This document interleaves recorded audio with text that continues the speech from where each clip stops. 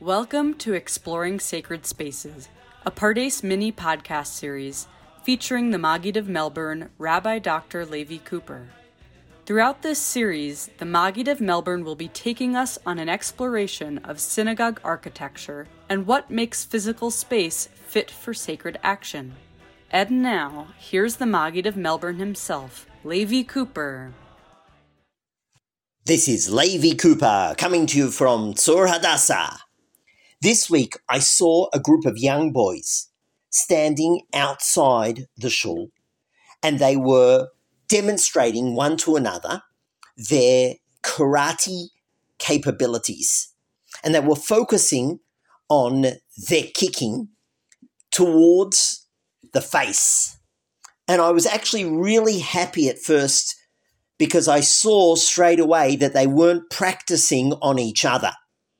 And then I noticed that instead of trying to kick each other in the face, they were actually kicking the wall of the synagogue, of the Beit Knesset. And when I saw this, it reminded me of a case that happened in the year 1765, as recorded in the responsa of Rabbi Yaakov Emden. And Rabbi Yaakov Emden received a question about a certain community where there was a shul that one of the walls of the shul was also a wall of the adjoining house. And the person who sent the question felt that since this wall was a wall of the synagogue, therefore in the house, the family living there could not use the home for regular activities because that would not be appropriate since it was a synagogue wall.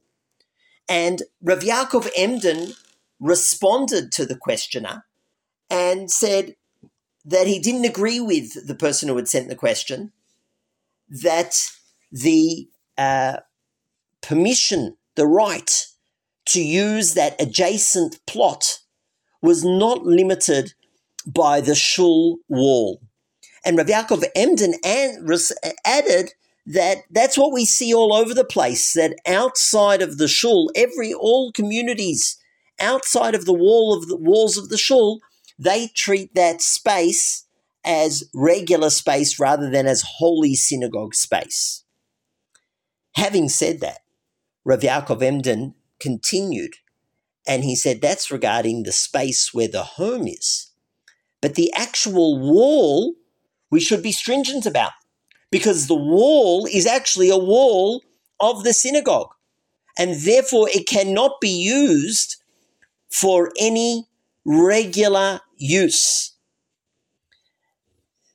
Rav Yaakov Emden pointed out that the homeowners, for example, can't burrow in the wall to make like a shelf, because that shelf would be a mundane use of synagogue property. And Rav Yaakov Emden wondered, how could they even get permission to do something like this? Let's say the community leadership would give them permission. It's not even up to the community leadership, said Rav Yaakov Emden, because the wall is holy, and therefore it's a holy wall of the synagogue. The community leadership doesn't have the authority to say that such a wall is no longer sanctified. Rav Yaakov Emden pointed out that not only couldn't they burrow into such a wall, they can't even put a nail into the wall in order to hang a picture on the wall. The only possibility that Rav Yaakov Emden was willing to entertain was that perhaps when the wall had originally been built, it had been a joint wall and was owned both by the householder and by the synagogue. And in such a case, half the wall, half the thickness of the wall was holy synagogue wall, and half the thickness of the wall belonged to the home and could be used for any mundane purpose. And that's what Rav Yaakov Emden imagined. I can tell you that here in Tzur Hadassah, the shul we are building has most of the walls are synagogue walls, but there is one wall that the local council has said that they want to build an adjacent kindergarten to. Now, they haven't built it yet. I don't know if they're actually going to go ahead and build that kindergarten. And even though we went ahead and built the wall, the council has yet to reimburse us for half the expense. But assuming they go ahead and build that kindergarten, and assuming they reimburse us for half the wall, the expense of the wall, then indeed that would be the case that's described here with Rav Yaakov Emden. But the other walls, not walls that are joint walls, but walls that are just synagogue walls, are considered to be holy, and they cannot be used for any mundane use, and certainly not for karate practice. Now, besides the rule of the holiness of a synagogue, there's another, I would say, three sources that we should bring into the discussion that teach us that one cannot cause damage to a synagogue or any of its furniture. Now, two of those sources are standard sources, and they talk about destroying any type of item. But one of those sources is a particular synagogue-related source. So the first two sources, one is that you're not allowed to cause damage, and if you do cause damage, then you must reimburse, pay for the damage that you've caused. Of course, that can sometimes be challenging because if we don't even notice we've done damage, or it's only a minor amount of damage, and we think to ourselves, well, it's not such a big deal. Let's say you peel a little bit of paint off the wall. That's damage. If you do that in a synagogue wall, then you would have to repay the communal coffers for the damage, and that would be rather difficult if it was a small amount. A second source that should be considered is the prohibition of wantonly destroying any item. And that's based on the biblical injunction called Bal Tashchit, which is originally referring to trees during a siege, but already in the Talmud, the sages taught us that it applies not only to trees and not only to a siege.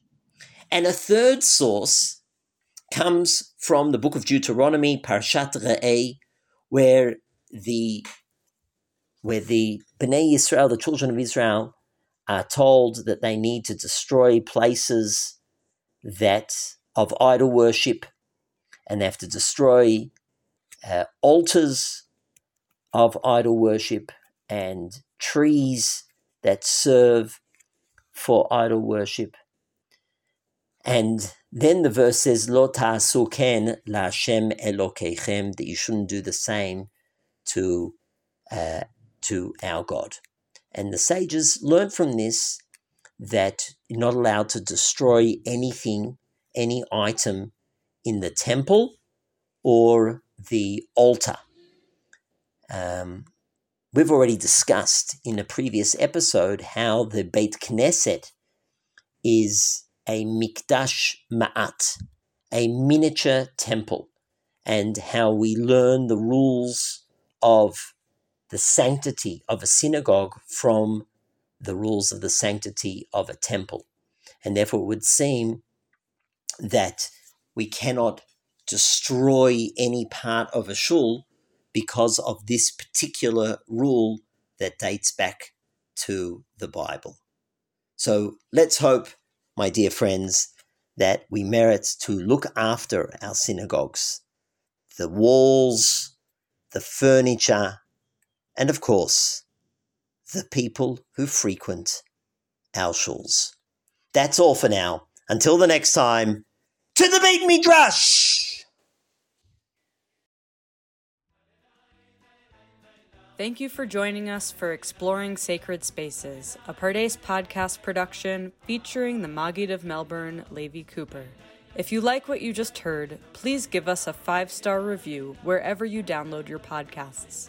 Follow us on your favorite streaming platform or subscribe to our newsletter to receive Pardes Torah direct to your inbox.